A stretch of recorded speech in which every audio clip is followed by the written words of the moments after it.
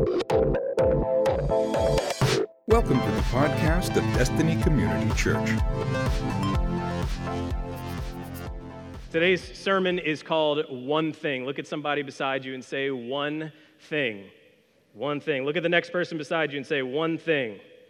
Have you come to church at all if the preacher didn't make you say something to the person next to you? We're going to be in Luke chapter 10. Luke chapter 10, if you want to go ahead and get there, we're going to dive right in. The verses will be behind me on the screen, but if you'd like to turn there, I want to give you a moment to do that. Luke chapter 10. This is a story that probably is familiar for most of you in the room. If you've been around church, if you grew up in church, this is probably not going to be foreign. And it's really not that long of a text. There's 5 verses here that we're going to read, and then we're going to kind of dive into and figure out what this says to us today. So Luke chapter 10, starting in verse 38. Luke 10:38 says, "As Jesus and his disciples were on their way, he came to a village where a woman named Martha opened her home to him.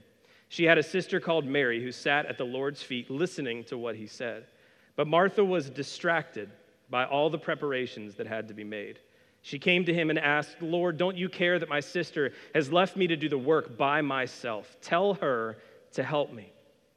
'Martha, Martha,' the Lord answered, 'you are worried and upset about many things, but few things are needed, or indeed only one. Mary has chosen what is better, and it will not be taken away from her.'" Let's pray. God, we thank you so much today for your word.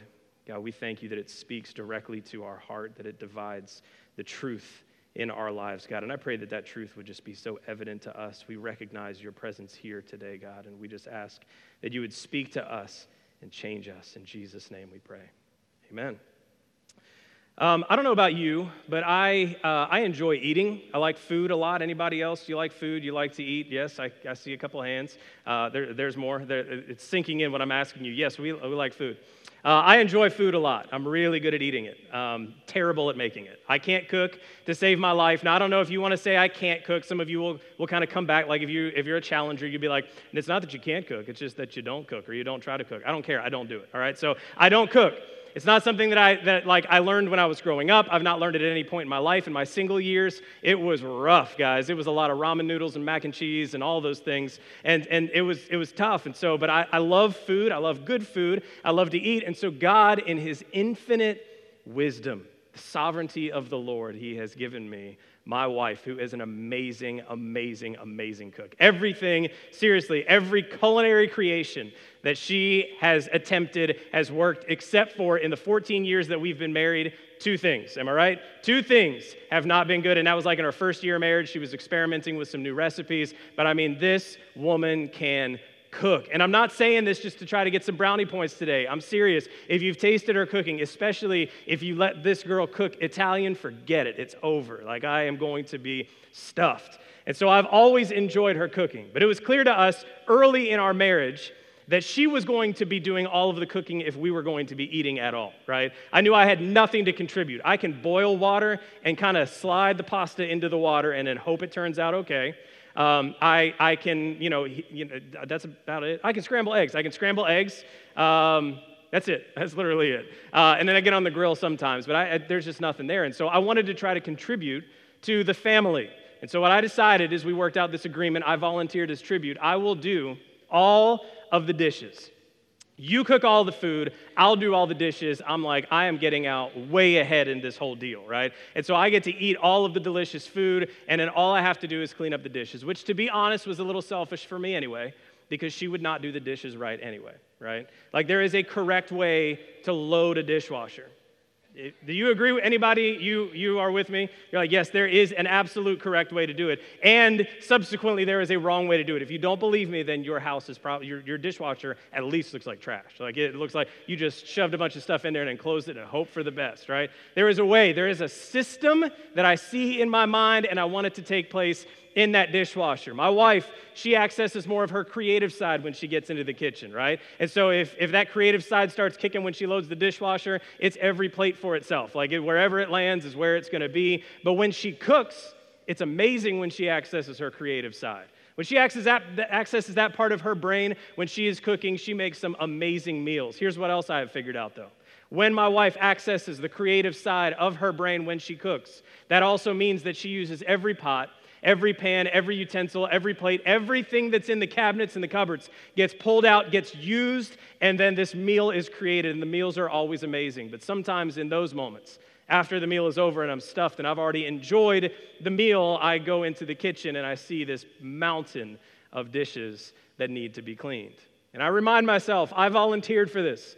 This was my idea. At least I think it was my idea. You know how marriage works, though, guys. It totally could have been her idea, and then she made me think it's my idea. I don't know.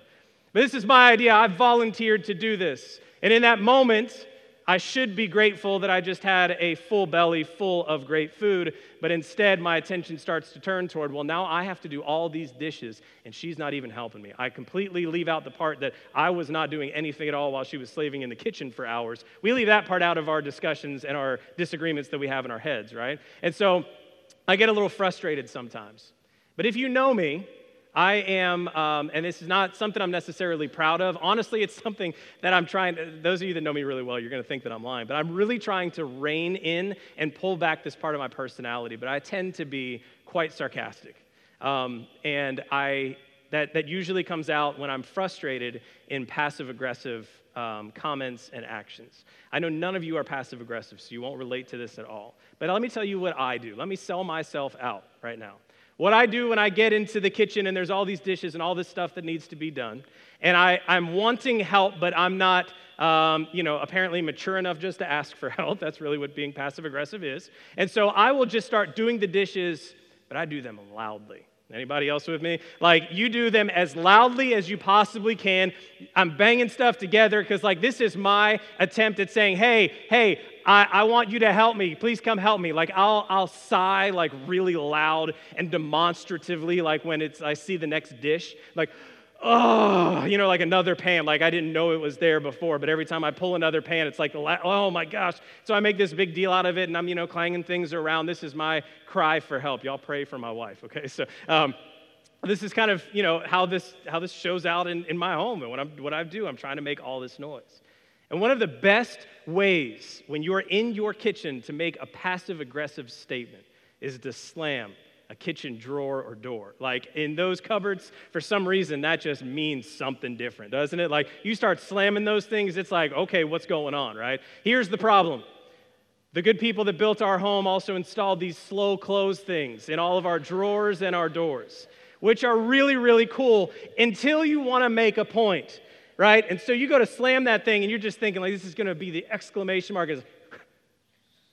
That's it. You don't hear...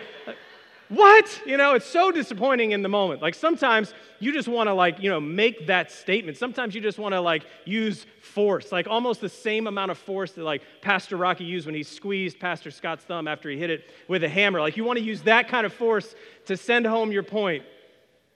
Why would you do that? I trusted you, were the words that Pastor Scott said after that happened, by the way. True story. But the slow close, man, the slow close gets you every time. A couple months ago, my wife and I were having a talk. We were having a discussion in our kitchen. We were having a disagreement, you might call it. We were fighting in the kitchen, okay? We were having a fight in the kitchen. And so we were fighting in the kitchen, and all of a sudden, one of us, to make that demonstrative moment in their argument, just went to one of the doors, and it did that same thing, just nothing. And honestly, neither of us remember what the fight was about because we just started dying laughing. It was just the most anticlimactic moment of any fight in any marriage history.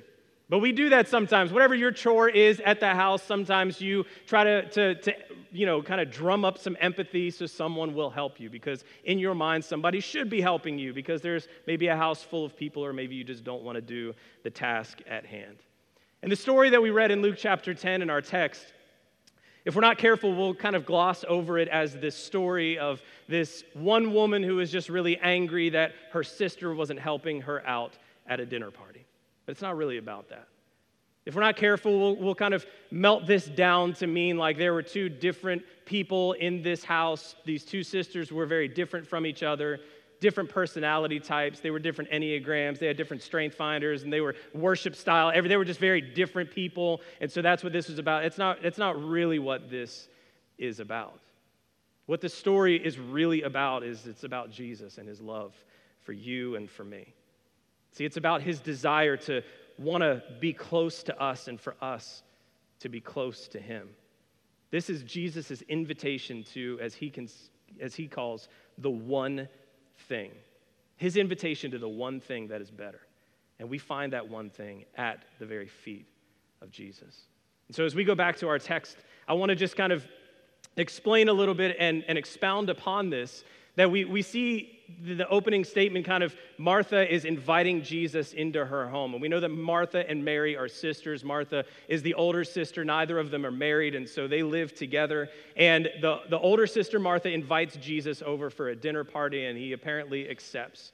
And what an incredible honor and privilege to literally have Jesus in your home. What an incredible honor that would be. However, what responsibility would come with that as well? And so Martha is starting to feel the weight of that responsibility because, as you can imagine, there's a whole lot to do to make sure that Jesus enjoys the perfect dinner party. And then on top of that, culturally, there were a ton of expectations in that region, in that time, for hospitality and all of these things that were expected in those moments. And so Martha feels all of the weight on her shoulders to have this great and amazing time with Jesus. And so instead of focusing on God himself sitting in her living room, she's focused on all the to-dos and all the checklists and all the cooking and all the cleaning to ensure that Jesus has a great experience. I mean, this woman is literally serving Jesus, but she's distracted from spending time with him. And while she is busy working, she looks up, and where is Mary? Mary is not helping her. Mary is not lending a hand. Mary is not even pretending to try to help. Mary is sitting at the feet of Jesus.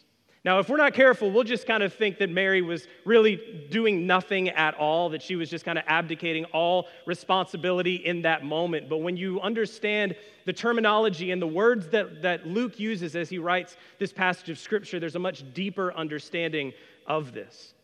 But before we get there, there's this sibling rivalry that is kind of brewing at the heart of Martha and Mary. Now, I myself can only relate to this to a certain extent because I'm an only child. And I know every time I tell somebody I'm an only child, they're like, oh yeah, that makes sense. I don't know what that means, but apparently I act like an only child. I don't know. Sorry or you're welcome. Doesn't really matter. It's who I am. Don't feel bad for me. I actually made this choice. My parents, after they had me, couldn't have any more children biologically, and as I was an older kid, probably 9 or 10, they came to me, they were willing to adopt. They said, do you want a brother or sister? And I thought about it for like 5 seconds. And I looked at all the cool stuff I had in my room, and I realized I didn't have to share any of it, and I'm like, no, I'm good. We're good, right? So I don't know how to relate to two siblings really kind of like battling it out. Now, God in his infinite wisdom has given me 2 children to be able to watch this from a bird's eye view. Y'all pray for us. And so I see this sibling rivalry in my home, and so I can only imagine what it was here for Mary and for Martha, because I don't have any brothers or sisters, but I would have been extremely frustrated at this moment, as I'm sure you could understand, because Martha is doing all of the work, and Mary is just sitting there at the feet of Jesus. Again, as Luke uses this term, the feet of Jesus, it implies more than just the geographic location of where Mary was in the house at that time. You see, that this term was a very common term used in that time to denote a disciple of a rabbi. Essentially, what would happen in the process, and this is a very short, condensed version of this, but essentially a rabbi would invite someone to follow them, a young student to follow them, and they would be their disciple. The word disciple now just kind of means that you spend some time with somebody that is more mature in the faith, and they try and teach you some things about Christ. And that is a good definition, however. In the first century, this was an all-in type of decision. When someone became a disciple of a rabbi, it was selling out and following that person, being as close to that person all the time as you possibly could, listening to every word, looking at every action because you wanted to become like that person. You were basically making a decision to be around that person as much as you possibly could. So when Luke says that Mary chose to sit at the feet of Jesus, we get this implication that she is choosing in this moment to follow Jesus. She's choosing to be a disciple of Jesus, which in this culture was scandalous because this didn't happen. No women were called to be disciples. No women were given the opportunity to be disciples, and so it's scandalous on that level. But Jesus, as we talked about in our series last month, he's not afraid to flip the script on all of that, right? And so he flips the script there, but Mary in this moment is making this choice to follow Jesus. It's not that she's sitting around being lazy. It is that she is listening to every word that Jesus is saying and committing to follow after him. She chose to learn from Jesus. She chose to be with Jesus. Essentially, when we say that Mary sat at his feet, we're saying that Mary chose in that moment to be in God's presence because she was in the presence of her Savior right then and there. And this, when Jesus explains the one thing, this is what he's talking about. When he says only one thing matters, it's being with him. That's what matters. It's being in his presence, unhurried, not distracted, choosing to be present in the very presence of God. This is the one thing that he says is better than anything else. The one thing that is better than anything that you could possibly come up with or anything that you could possibly do is to spend time in the presence of God. It's the one thing that Mary found, it's the one thing that Martha missed, and it's the one thing that we all desperately need, even if we don't know that we need it, is to be in the presence of God. And this one thing in life that matters is to be a disciple of Jesus. And we can't be a disciple of Jesus until we sit at his feet, and when we sit at his feet, we spend time in the presence of God. And even though Jesus is not here in flesh like he was as we're reading in this text where he was speaking these words physically and Mary was hearing these words physically. What happened is when Jesus was here and when he was crucified and resurrected, he made the presence of God available to all of us all the time. It is there and it is available for us to access. We notice it when we pray. We notice it when we come together in this very room and we are 2 or 3 gathered in the name of God to worship him. Jesus says, I will be there with you. God's presence is here with us when we come together in community under one name, under one Lord, under one Savior. His presence is here. We realize that. We recognize that in those moments. When we read God's word, there are times when we recognize the presence of God. There are those moments that maybe you didn't even know what was happening and you couldn't explain it, but there are moments when emotion just overtakes you and you realize that something is happening, and it's because we are in the presence of God and you're recognizing it because it's here all the time for us to access. And in those moments, we recognize it, we see it. And according to Jesus, that is the most important thing in our lives, is to be in the presence of God through worship, through his word, through community. And we know that there are these amazing blessings that come when we are in the presence of God. The psalmist tells us that in his presence is fullness of joy. Not just joy, fullness, all of the joy. In his presence is joy. In his presence there is peace. In his presence there is freedom. In his presence there is rest. Those are the things that we find. Those are the things that we're all seeking so desperately, and we find them when we recognize the presence of God.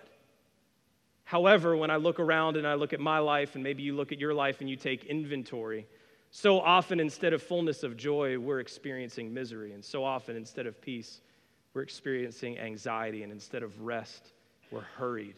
Instead of freedom, we feel like captives. So why, if the presence of God is all around us and able to be accessed all the time, why are we feeling this way? And maybe that is how you feel this morning. Maybe you walked in feeling like that. Maybe you walked in feeling like joy is 1,000,000 miles away. You could use 1,000,000 words to describe your state of mind right now, and joy would not be in that list at all.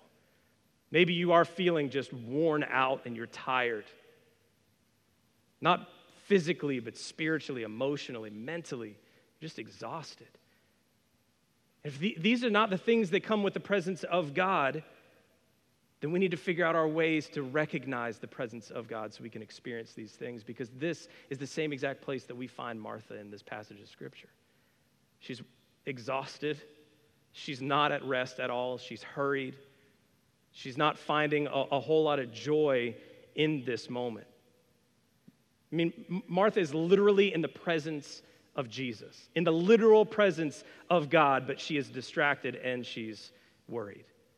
I mean, Jesus is literally home, at her home, yet she's not experiencing any of those positive byproducts, the joy, the peace, all of those things that come with the presence of God. And I think the reason that is because she's experiencing proximity, but she's not experiencing the presence of God. Jesus is there. He's in the house, as the singer Carmen did a song about a long time ago. Like 4 people got that reference, but it's worth it for those 4 people, am I right? He's there. He's in the house. He's there. His literal presence is there in the house. She is so close to him. She literally invited him in. Her intentions are pure, but she's not making any space to learn from him or allow his presence to change her. She's washing dishes when she could be at his feet. And don't we find ourselves here more often than we probably want to admit in our walk with Christ? We find ourselves in proximity. We find ourselves near the presence of God, but we have not taken that step to allow him to change us, right? We have finished our Bible reading plan that day, and we can check off all those little boxes next to each chapter that we read, but the word's not really changing us because we just get right into our routine after that. We come to church and we sing the songs and we raise our hands and our intentions are good. It's not evil, our intentions are good. We invite God in, but we're not changed by his presence because we're holding something back. Or we serve on a team. We serve, shake hands, right? You refill the seat pockets, or you sing on stage, whatever it might be. You serve on one of our direction teams here at DCC, or maybe you lead a direction team and you're serving God, literally serving God, except you're not experiencing the presence of God because you're not having that joy or that peace or that freedom or that rest. We are in proximity to God, but we're not making space in our hearts and most of the time in our schedules to let him change us. Jesus is there in Martha's house, literally right there, but all she can see is what needs to be done. She sees the checklist and who isn't helping her with that checklist. So in the story, you have these 2 women, same house, same situation, same access to the presence of Jesus, very different choices. Mary chooses the one thing that mattered. She chose to be in the presence of God, and Martha did not. And so that's why we see all of this anxiety, all of this struggle, all of this anger, all of this resentment building up in Martha because she did not choose the one thing.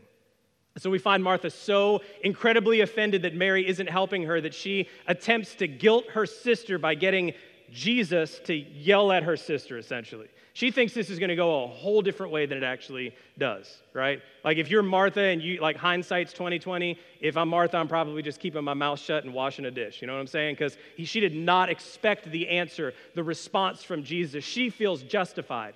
She's like, I'm doing the Lord's work right now in serving the Lord, and the least that could happen is for my sister to get out here and help her. And the response from Jesus, I'm sure, caught her off guard. As we saw in verse 41, his response starts out, Martha, Martha. When God says your name twice, buckle up. All throughout the Bible, when God uses your name twice, it is on. There is about to be some truth dispensed that has your life. Saul, Saul, why are you persecuting me? Right? And so this is Jesus saying, I need your attention. What I'm about to tell you is going to change everything if you'll listen and apply. Martha, Martha, the Lord answered, you are worried and upset about many things, but few things are needed, or indeed only one. Mary chose what's better, and it won't be taken away from her. See, in this conversation, I don't see this as Jesus condemning Martha in this moment. It doesn't read like that. It doesn't have that tone to it. It's not Jesus kind of like, Martha, Martha, Martha, how dare you? How dare you try to get me to get your sister in trouble? You should know better. He doesn't berate her. He doesn't try and shame her. This is really more of an invitation to her to live the better life. This is an invitation from Jesus to Martha to say, hey, this is accessible for everyone. Live in my presence. Come spend time in my presence. This is the one thing that matters. And as only Jesus can, he sees through Marcia's frustration.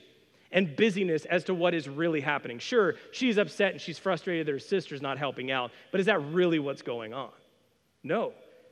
See, with surgical precision, Jesus identifies and diagnoses the underlying issues in Martha's heart. And the biggest one that Jesus brings to the surface is that she's worried. She's worried. The Bible says she's worried about many things. She's worried about more than just dinner. She's worried about more than just making the house nice. She is worried about many things. And you see, worry exists in my life and in your life when we prioritize our problems over the presence of God. When we place our problems higher than we place our God, then that is when worry creeps in and starts to take over our heart. And worry is keeping Martha from being in the literal presence of Jesus in this moment. And worry keeps us from experiencing the presence of God in your life and in my life today as well. Because worry and worship can't coexist. We can worry or we can worship. We can worry or we can be in the presence of God and recognize that and see that. So I think the only question that we can ask ourselves, to be bluntly honest with us, because you owe it to yourself to be this honest, is what am I worried about today? What worry do I have? Am I worried? Am I worried about a lot of things? If I was having this conversation with Jesus, would Jesus look at me and say, Andrew, and you're worried about many things. What are we worried about today? There's a lot to be worried about, right? I mean, like, if you don't have anything to worry about, just pull out your phone for like 2 seconds. You'll find something to be worried about. Like, the world is ending every 5 minutes, right? And so, like, there is plenty to be worried about. And maybe that's you. Maybe you see the news and you see what's going on, and there's fear that creeps in, and that turns into worry because of the COVID Delta Force variant or whatever is happening right now, or like the vaccinations or the political scene is like, it's just worrying you because you're afraid, like, if this person gets into this office, and this is going to happen, and this is going to happen, this is going to happen, and then, it's just this fear and this worry that starts to creep up. Maybe for you, it's something in your home. Maybe it's your finances. Maybe it's money. Maybe that is causing some anxiety. Maybe that's causing some worry because you're not sure how you're going to make ends meet. You're not sure about your job. Maybe you're an employer and you're having a hard time hiring people just to keep up with the demand for what's going on right now, and worry is creeping in. Maybe you're worried about some relationships, maybe with your kids. Maybe your adult kids are living a life that you know they shouldn't be living, and you just want them to come back to God. You're worried about them. Maybe your kids are still at home and you're worried about some of the decisions that they're making or some of their behavior. You're worried about, am I a good enough parent? You're worried about your relationship with your spouse or with your future. Or there's a billion different things. And so if you couldn't think of something before I started listing, I'm pretty sure I got at least one for you. We get worried. And worry will absolutely keep us from experiencing and recognizing the presence of God that is available to us at all the time. Because when we worry, we convince ourselves that worrying somehow enhances our ability to control the world, don't we? We're afraid that if we stop worrying about this one thing, that something is going to go terribly wrong. If I don't worry about it, then it's all going to fall apart. If I don't worry about it, if I don't spend all of my mental space on this thing, worrying about this thing, then everything is going to blow up. So we worry as if we are still in control of something that is completely out of our hands. That's what worry is. We try to control something that cannot be controlled. I had an opportunity this last week to go bowling with our young adults, our Bridge Young Adults group. Our event team put together this bowling night.